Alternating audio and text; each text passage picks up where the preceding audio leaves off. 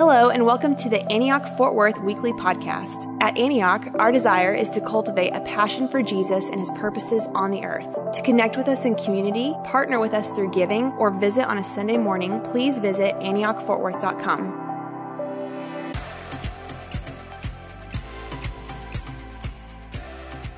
I want to go back a few years. I'm a storyteller at heart. Jesus was too. That's his style of teaching.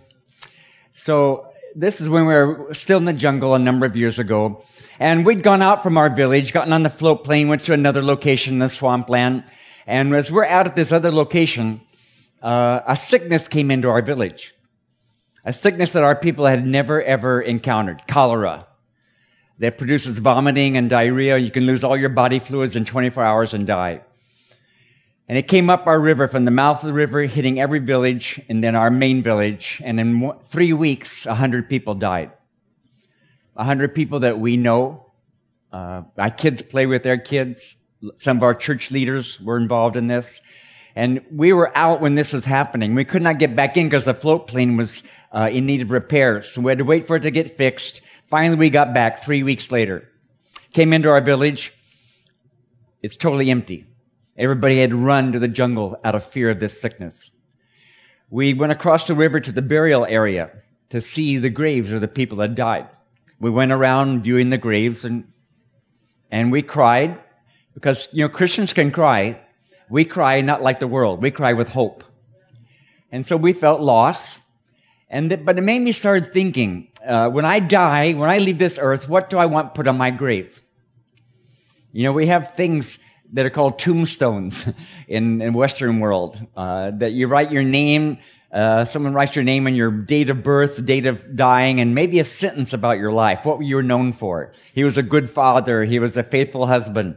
Well, I've decided what I want written on my grave.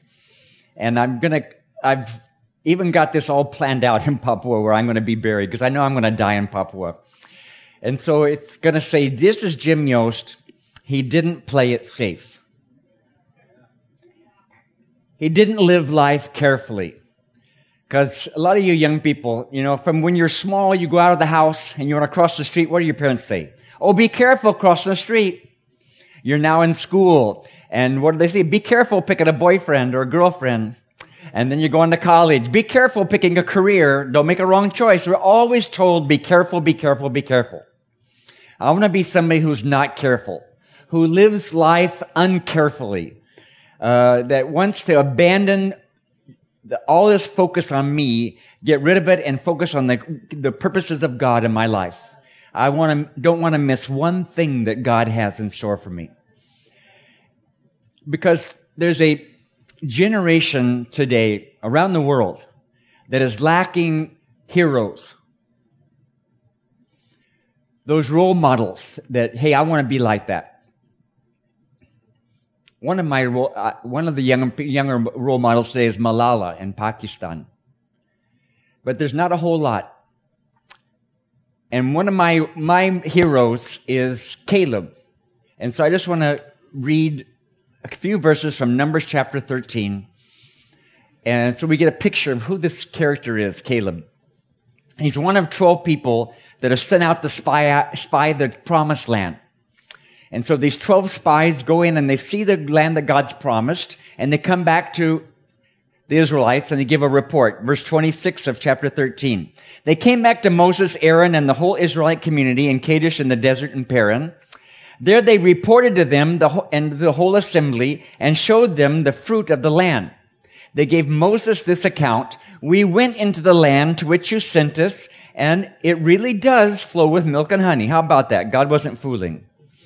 And here's some of its fruit. But the people who live there, it's great, but the people who live there are powerful. The cities are fortified, very large. We saw the descendants of Enoch there. The Amalekites live in the Negev. The Hittites, Jebusites, Amorites live in the hill country. And the Canaanites live along the sea and along the Jordan.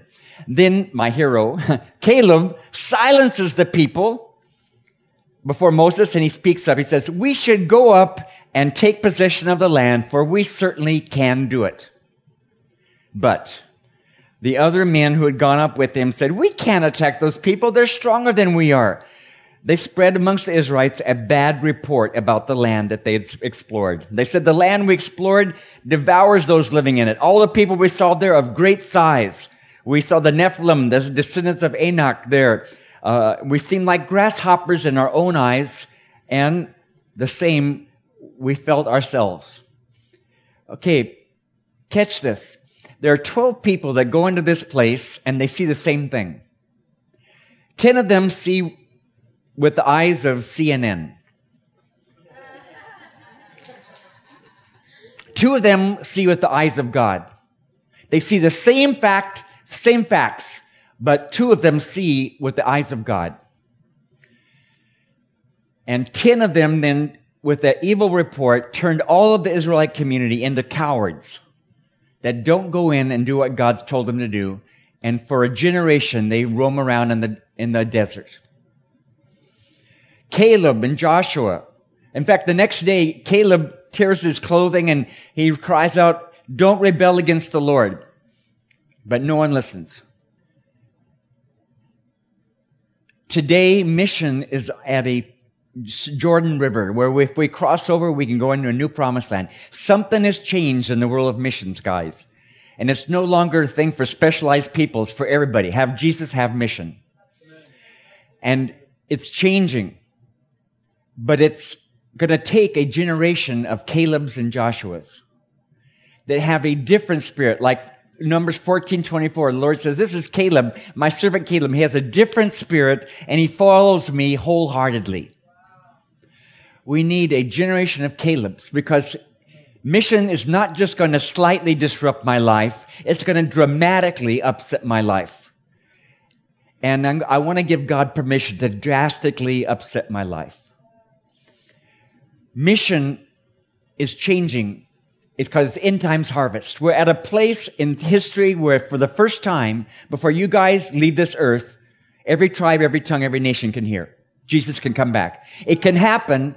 Physically, it's possible to happen. But it's not going to happen with business as usual. Something has to dramatically change. Because we're not getting the job done. Where are the Calebs? Where are the risk takers?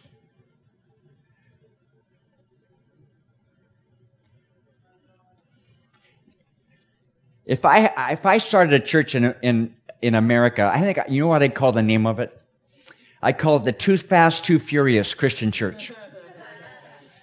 Because we need a lot of people with that kind of attitude. Hey, we got a limited amount of time. We're going to do it with everything we've got. I have a shirt I wear on the airplane. I should have worn it at the church today. It says, "Life is too short." And I wear that on the airplane. It kind of disturbs people. And I live in a part of the world where people take bombs on airplanes. And so people always see that shirt and say, "Why are you wearing that shirt?" And I say, "Why do people think life is too short?" Because at the end of their life, they have regrets. Things they wish they'd done. And I want to be that person that has no regrets at the end of my life. Every single thing that God's told me to do, I've done it with everything I've got. That's the kind of Caleb spirit that's going for it with everything you got. But there's a few things where I just want to bring out of this passage and show it with examples from my own life. Can't talk about anybody else, but just my own life. But the Calebs in the world that we need, they're going to be doing this crazy stuff, not because it's popular, but because they've heard from God. The Calebs go into the promised land. They do crazy things because they hear from God. You know, back in Deuteronomy chapter 1, 19 through 21, we read that the Israelites already had a promise. This is the promised land. Go in and do it. Take it. But they had to send 12 spies in to check it out. No, they didn't have to send them in. It's because they didn't believe. They wanted to go check. Is God's promises real, or is he kind of fooling us? I know this is a church that really believes in hearing from God. But guys, sometimes we hear from God and we're confused. Is that really God, or is that just me? And so we go to somebody else in our cell group. Here's what I think I'm hearing from God. Is that really God? Yeah, that's God. You better do it. Oh, I need more confirmation. Go to another cell leader. Is this God or is this me? Oh, that's God. You better do it. Oh, I'll go to my senior pastor. Is this God or is this me? That's God. You better do it. Oh, I'll go check in another church. We keep wanting reconfirmation and reconfirmation. Where are the people that are going to hear from God and obey immediately? Going to do it right now. Hearing from God. It's risk takers don't wait for reconfirmation all the time. In fact, when I wanted to be a missionary, I'm up front with a whole bunch of other young people. We've all just gotten saved out of the hippie movement in California in the late 60s, early 70s, what's called the Jesus People movement. And we're all up here saying we want to be missionaries. But how many are on the mission field today? One, me. What happened to the others? Well, they said, yeah, I want to be a mission. I want to go do that mission stuff. But, I'm only single. I'm just half a human being. I got to get a spouse first. Okay, get a wife, get a husband. Okay, now I got to get a child. Get a child. Oh, he needs a playmate. Get another child, never go. There's always something holding back. Oh, I don't have enough education. I got to get another degree and never go. Or I've got to get more experience. I've got to be a cell leader. I got to be a section leader. I've got to be a junior pastor. I got to be a senior pastor and never go. Hear from God and obey. Because who are the people that God talks to? I have 3 daughters, born and raised in the jungle. We kept them with us, homeschooled them so they'd be part of our team. Now, if I have one of my daughters, Megan, I say, Megan, would you bring Dad the newspaper? I want to read it. She doesn't bring it. I may say again, Megan, would you please bring the newspaper? She doesn't bring it. What am I going to do? I'm going to find another daughter that wants to obey. Amy, would you bring Dad the newspaper? I'm going to look for some daughter that wants to obey. I think God's the same way. He wants to speak to us more than we're ready to hear. And when He speaks, He looks for those who obey. And He'll keep on talking and keep on talking. Lots of young people come to me and say, Jim, how can I hear God? I say, start doing what He's already told you to do, and you'll hear more from Him. He talks to those that He knows are going to do the stuff. And I'm someone who really believes in hearing from God, calling, that mystical term calling. I really believe in a calling. I've helped missionaries come to the field, and I ask them always, what's their reason for being here? Some say, well, I want to pay back my debt to God. I'm just so thankful my sins are forgiven. That's nice. Those people last 2 or 3 years and then pack it in. Others come say, I'm come because of the need. There's a big need. I want to come fill a need. That's nice. They last 2 or 3 years and then pack it in. But there's those who come and they say, I've heard from God. I know God wants me here. And those people last even through the hardest times. Calling. I got a calling when I was your guys' age. I was hearing about these missionaries, and I thought, is that for other people or for me? I want to check it out. I want to go on a mission trip. Now, this is like 45 years ago. Mission trips weren't popular then. I talk to people today about mission trips. Have you been on a mission trip? Yeah, Jim, I've been on 10 mission trips. What's taking you so long? Because a mission trip is not about what you're going to go do for somebody else in another place. It's what God's going to do in your life while you're there.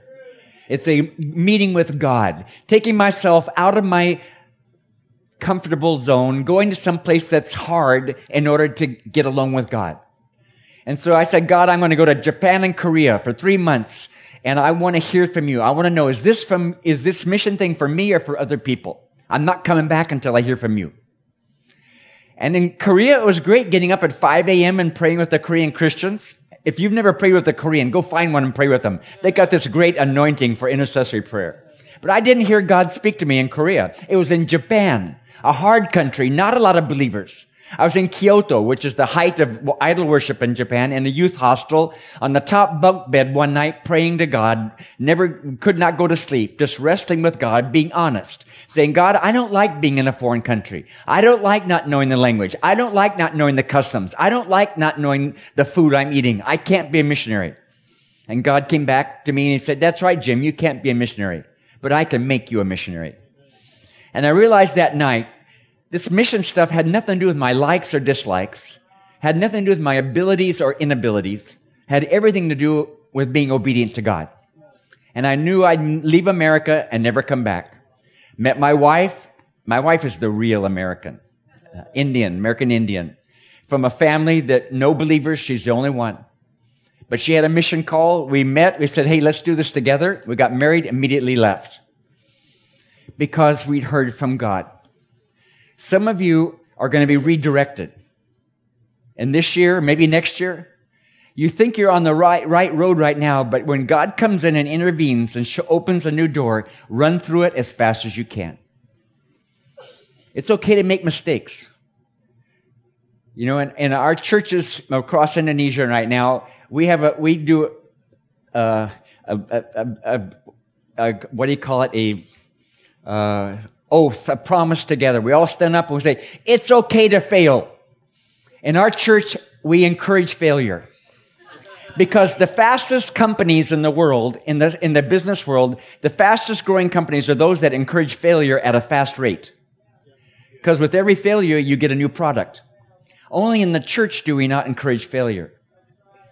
I encourage failure. I say, guys, try crazy things. Try entrepreneurial things. If it fails, that's okay. Get back up and try again. That was the key of the Jesus People movement. We were all long-haired hippies, just come to faith. There was only one mature Christian, Chuck Smith. I was put into leadership 2 weeks after coming to Jesus. Because there are no leaders. There are no, Chuck Smith is the only mature believer. And sure, we're all falling all over the place. But he'd pick you back up and say, try again. Because he had a father's heart. There's no movements without fathering and mothering. It's okay to fail. Go and try crazy things, entrepreneurial things that nobody else. That's what my wife and I have had as our theme from the first day to today. We want to do those things that nobody else wants to do or can do. If somebody else can do it, let them do it. We want to do those things that nobody else wants to. So you're going to have that spirit. The Calebs are going to want to do this entrepreneurial stuff. And a wise leader will release these people and say, I'm holding your back. I'll take all the criticism. You go do something crazy for God. You know, 2 Corinthians 5:14, Paul says, sometimes people think I'm out of my mind because the love of Christ controls me. I hope this is a church that people think you're out of your mind. And that's okay. The Calebs and the Joshuas, they get what they don't bargain for. When you step out in faith, you have no idea where it's taking you. I have a lot of young people that come to me and say, Jim, I really want to know God's will. I want to know it from now until the very end. I want to see it all mapped out. I'm sorry, God doesn't show it all to you. Because he knows if you saw it all, you'd have a heart attack and die on the spot. You can't take it.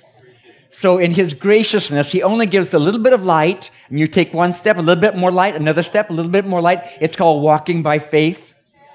That's what this whole life is about. It's an amazing race where we're going from one clue to the next, and it never stops your whole life.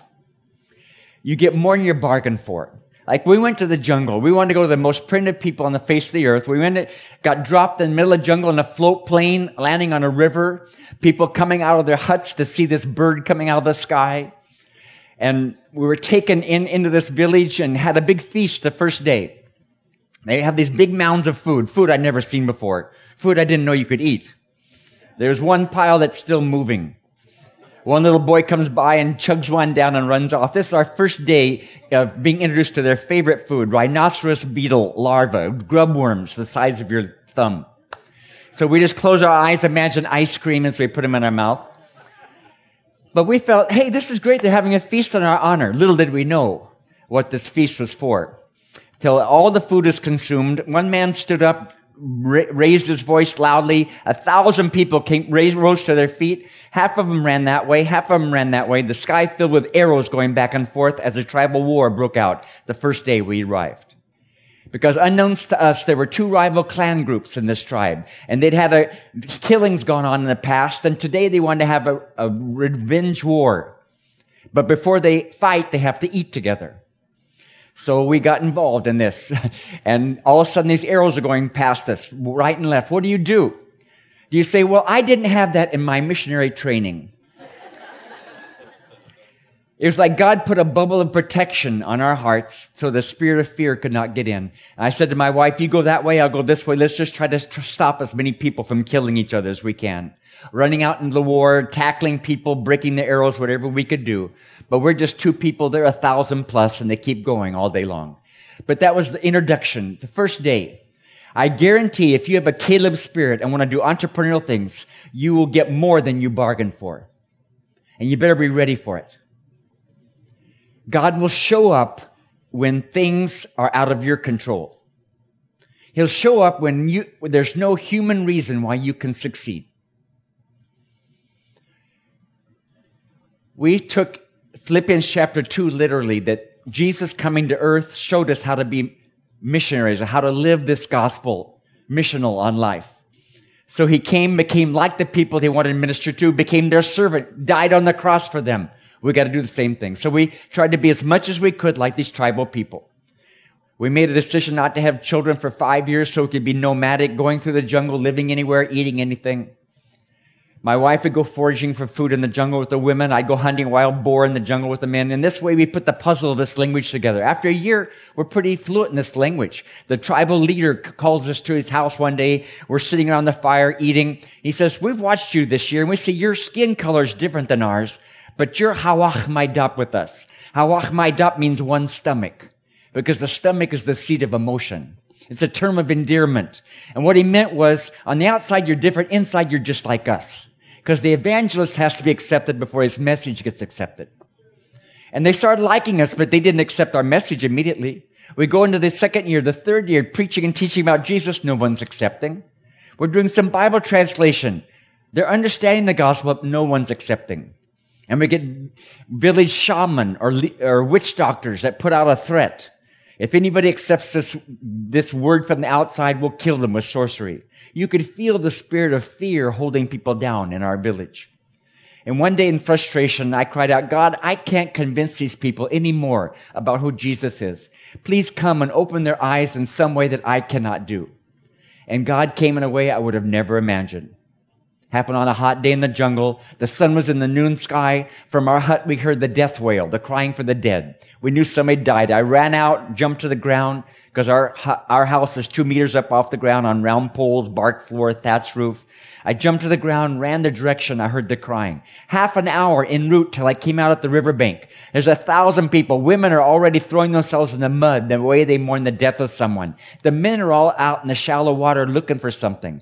I asked the guy next to me, what happened? He said, Jim, early morning, a young family got in their canoe, went off to the jungle to forage for food. When they came back, they beached their canoe, took their packs of food up to their hut. They left their little 1-year-old son in the canoe to wait for them. When they came back to get him, he wasn't there. He tried to stand up in the river and had fallen over into the river. They looked for him for a half hour, could not find him, because the water in our river is inky black in color because of algae that grows in it. You put your hand a few inches under the surface, it disappears. So they looked for him for half an hour. Finally, one man comes up out of the water with the body of this boy in his arms. The stomach is swollen from water inhalation. He's not breathing. He's dead.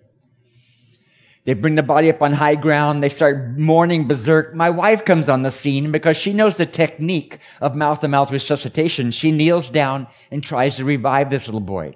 For 5 minutes, for 10 minutes, for 20 minutes, for 25 minutes, she kept working. Finally, she stopped, realizing he's been in the water too long. He's really dead. She starts to pray. I'm over here. I stand up and say a prayer that I've never said in my life up to that day. I never even thought of, because there's a gift of faith that God gives. It's not a faith that we possess. It's a faith that God imparts at a point in time when he wants to do something. And spontaneously, I started praying, God, even though these people don't acknowledge you as their Lord and Savior, as a sign of your love and mercy, allow this little boy to live again. All of a sudden, out of the mouth of that little boy came spewing all the water at one time. He started breathing big. His eyes open. He was alive again. His parents grabbed him up. Everybody, 1,000 people shouting. Finally, I quieted him down. I said, what you just seen today, this isn't anything that I did or my wife did. This is the God we've come to tell you about. It's a sign of his love. 1 week after that, we were invited to one village to preach and teach about the way of salvation. Morning till night, every day for a whole week. At the end of that week, the first people started believing on Jesus. Not 1, 2, 3, but 10, 20, 30. Whole family groups. Every week, wave after wave, till 80% of this tribe now are born-again believers.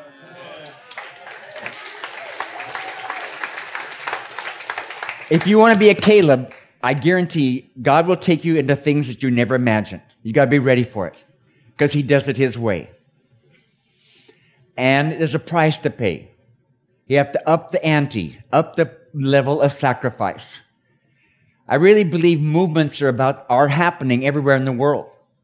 This week, I'm getting together with people from Africa, from India. We verify movements. There's 640 movements in the world today. Most are in China, India, Africa, some in Indonesia, happening everywhere. I believe if it's happening in one place, God wants it to happen everywhere. He doesn't pick favorites. But the problem is, are we willing? We will not see a movement unless our level of sacrifice is upped. We become too satisfied with where we're at. Still remember, maybe about 4 years ago, in the Baylor Convention, Baylor Sports Arena, I was speaking at World Mandate, and I sat down, and one of the gals' leaders got up, and she said something that rocked me. She said, "We in the younger generation want to change the world, but we don't know how to do it.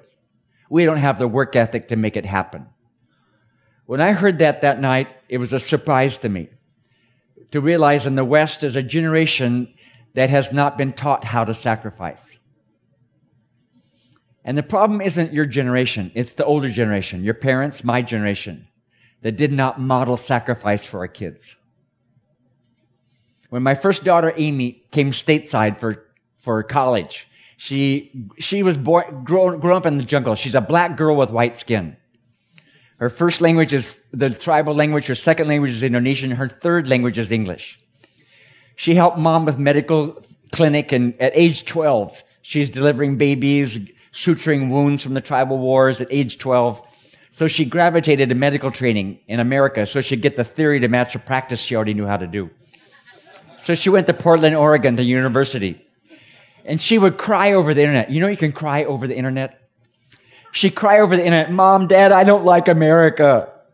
And I would write back like a good dad, "Oh, honey, we're on your side. We're praying." But on my face, I'm smiling. "Thank you, God. My daughter's going through the valley and she's going to come out the other side stronger." Because I want her to learn to fight, to learn how to pay a price to change the future. And around the world, I'm hearing young people say, even though our parents didn't model it for us, we want to learn how to pay a price. When I got to the jungle, I got malaria the first month. We're in the middle of a swampland, lots of mosquitoes, the worst malaria in the entire world. Impervious to all known medicines. I get malaria, be evacuated out by the float plane, get better, come back, get malaria again. Every month, 1 year, 2 years, 3 years, all the time malaria. I asked God, do I have a calling to be sick? There was a church in America that prayed for us 24 hours a day, every single day of the week. Still sick. Because I didn't have a theology of suffering as a North American. I had to learn that in the jungle. When one day after this movement had happened, a few years went by, and one day I was in the hut around the fire cooking food with men, and they said, "Jim, do you remember in those early days when you were sick all the time?" "Yeah, I remember, can't forget. We'd see you get sick, be flown out, we thought, he'll never come back. But you came back. Got sick, flown out, we thought, he'll never come back. But you came back." That began to say to us, you had something so important, we better listen to this. Do you catch this? God will use suffering in my life as preparation for the gospel in their lives. And guys, if I can be sick so that a tribe can come to Jesus, why not? This life is not about my enjoyment. It's about fulfilling God's purposes in the short time I have here. Now, it's one thing when we're sick. It's another thing when our kids get sick. We want to take their suffering onto us. I have 3 daughters raised in the jungle. They got malaria hundreds of times. 2 of them almost died from malaria, in a coma, unconscious for a week. No plane able to take them out. We're just dousing them with cold water and praying over them, hoping they can get through the fevers, wondering if this is the time that God's going to take them. And in the end, just through prayer, God gave them back to us. But it was hard. I had missionary colleagues criticizing me, saying, "Jim, you're irresponsible. That's too dangerous a place. You need to go back to America." And I struggled till one day in prayer, I said, "God, I believe your call is still on our life to be here, and I'm doing everything in my power to be a responsible husband and father to my family. I have to trust you to make up for my lack." And that day I got peace that passes all understanding. I knew God would always make up for my lack. And today my kids are so thankful they grew up in the jungle. They wouldn't have traded that life for anything. They feel they're the richest kids in the world, and they're all serving God in different fields. Up the ante is sacrifice, willing to pay a price. Lastly, Caleb's and Joshua's When you start doing this crazy stuff, God's going to remove all confidence in human models. When we think we've got it all mapped out how God has to work, for sure He's going to do it a different way. And sometimes I go places and they say, Jim, would you show us how to make a movement? And I say, no human being can make a movement. Only God can do a movement. But when God's on the move, we can sure get in the way. And I try to train people how to get out of the way and let God be God. And it's going to happen in ways, I thank God that my eyes have seen a movement. I thank God my eyes have seen a revival. We have lots of books about revival. We study it. We hear about it. We experienced it in the middle of the jungle. This was a number of years after the first movement had happened. And some of our people had grown cold in their love. Some had gone back to old ways.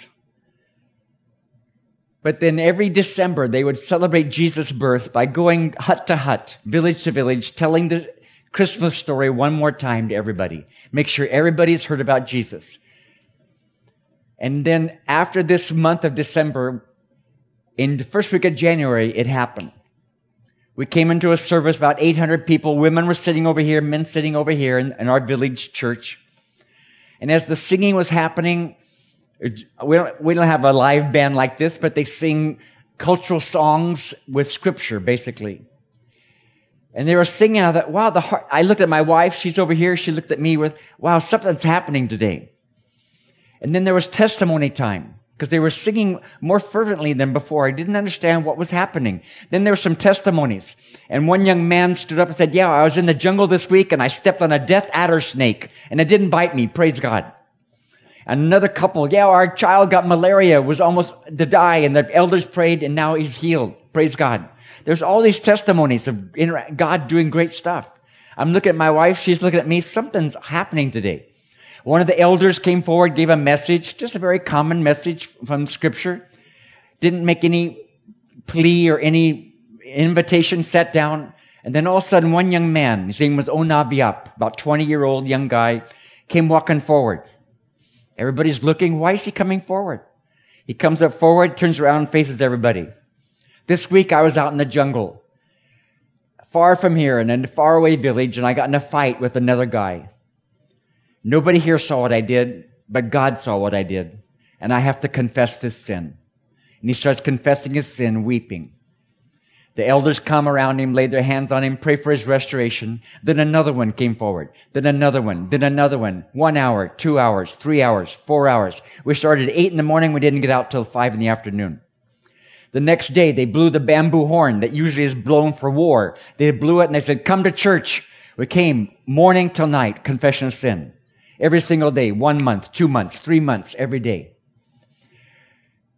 They've never heard of Pensacola or of Toronto or of Chile or Argentina, any of these revivals. God came and visited our people with a wave of revival that was so incredible. Changed the church forever. If you put yourself in a place where God has to show up, He will show up. I'm going to close with my favorite person in our village. Sohoro was my first disciple. He came to faith in the first wave. He was a real evangelist. He immediately went village to village, hut to hut, getting in people's houses, telling them about Jesus. He would say, Jim, we finished off this village for Jesus.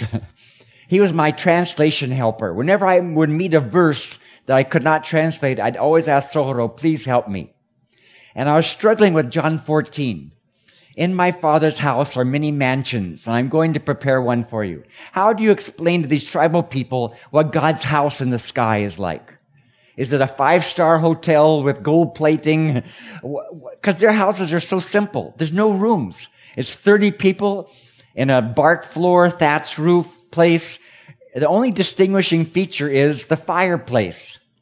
They take mud from the river and they make a foundation that dries, and then they put their fires there, and they have a rack of wood that dries above the fireplace. And at nighttime, a mom, a dad, and the children will sleep around this fireplace. In this corner of the house is another fireplace, another family. This corner, another fireplace, another family. This corner, another fireplace, another family. About 30 people living in the same house. So how do you describe God's house? I asked Sohoro, and he said, Jim, I bet in God's house in the sky, there are lots of fireplaces. Enough for all the believers from all generations. And I said, that's probably true. So that's how we translate it. In my Father's house are many fireplaces, and I'm going to prepare one for you. A few months after this, Sohoro asked us to come to his house to eat with him and his family. We went over there and we're eating with them, and then he got really quiet at the end. He wanted to ask us something. And he said, Jim, you know, on this earth, we've done ministry together, your family and my family. We've finished off this place for Jesus. I want to ask, later on, when we get to heaven, would you and your family share our fireplace in heaven? And with tears coming down our face, we said, Sohoro, we would love to share your fireplace in heaven. About a month after that, Sohoro went out to the jungle to gather food. He didn't come back for 2 days. His wife and children went out looking for him, and they found his body in the jungle. No wounds. He hadn't been attacked by a wild boar or a poisonous snake or by any human being. He was in great health, wasn't sick. They brought the body back when we had a service, and I preached, and I said, you know, nobody took Sohoro's life. He's kind of like Enoch. He was just so pleasing to God, God just ushered him up to heaven. And I imagine Sohoro's already in heaven now. He's stoking the fire, waiting for me to come be with him. On the last day, the marriage supper of the Lamb, there's going to be lots of fireplaces. You're going to meet these people. You're going to hear them. There's no language barrier in heaven. And why are you going to hear them? Why are you going to meet them? Because there were people who are risk takers. There were a lot of Calebs and Joshuas that rose up and say, we don't want to just do it safe. We want to do something radically different for God in our generation. That's the plea today, guys. You're a younger church, and you can do entrepreneurial stuff that no other churches will never think of. The crazier, the better. And you got leadership who are going to back you up the whole time. Let's pray. Let's all get comfortable. Rise up off your feet. Get comfortable with God to hear God speak to you. Father God, right now, we ask by your Spirit, touch our hearts with one thing from this morning. What's that one thing you're asking of us that you want us to obey? And we promise we will obey quickly. Give us the Caleb spirit that has a different spirit and follows you wholeheartedly. Come burn on us that Caleb spirit that sees things that nobody else sees, that hears things that nobody else hears. We want to run faster than we've ever run before. We want to see where you're opening a door, and we want to run through it with you. We want to be about our Father's business. So right now, ask God to speak to you. What's He saying? And say, yes, Lord, I hear you. Caleb's spirit, burn on us from head to toe, from the outside to the inside, ready to make a radical commitment, doing things that nobody else is brave to do, going places that nobody else is brave enough to go to. Yeah. Going into the promised land where the mission call is going to be fulfilled in your generation. I want to be there. I want to be by your side, Lord. Right now, speak to us. Yeah.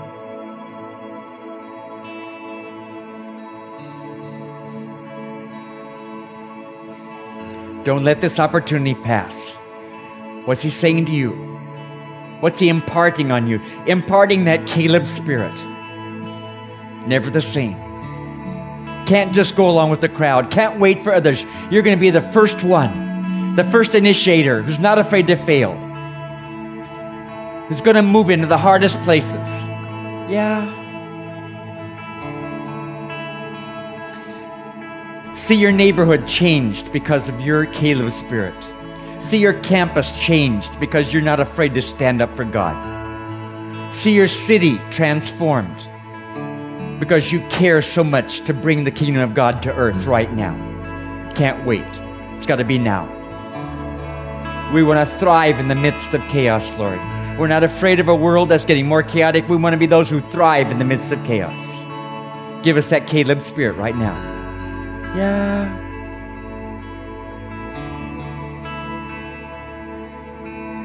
Say yes to God. Tell Him what you're hearing. Lord, this is what I'm hearing. This is what I promised you. Say it to Him right now. Yeah.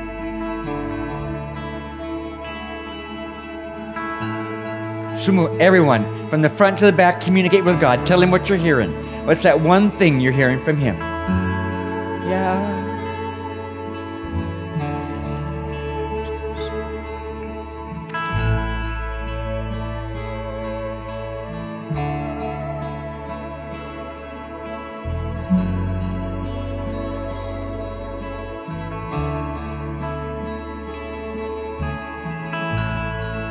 Yeah, so let's go ahead and respond to the Lord here. We've got people at the front, and it's probably good, just what you're hearing right now, to just share with somebody, get somebody to pray with you. Take that step, be bold, put a stake in the ground today about whatever it is you're hearing, to say, Lord, I want this to be more than just right now in this moment. I want to say yes in a way that just brings reality and response and refinement and clarity, repentance, just a wholehearted offering of ourselves. So whatever that is for you, just go ahead and respond to the Lord. Come forward, get prayer, and let's just spend a little time in His presence here, responding to God. In Jesus' name.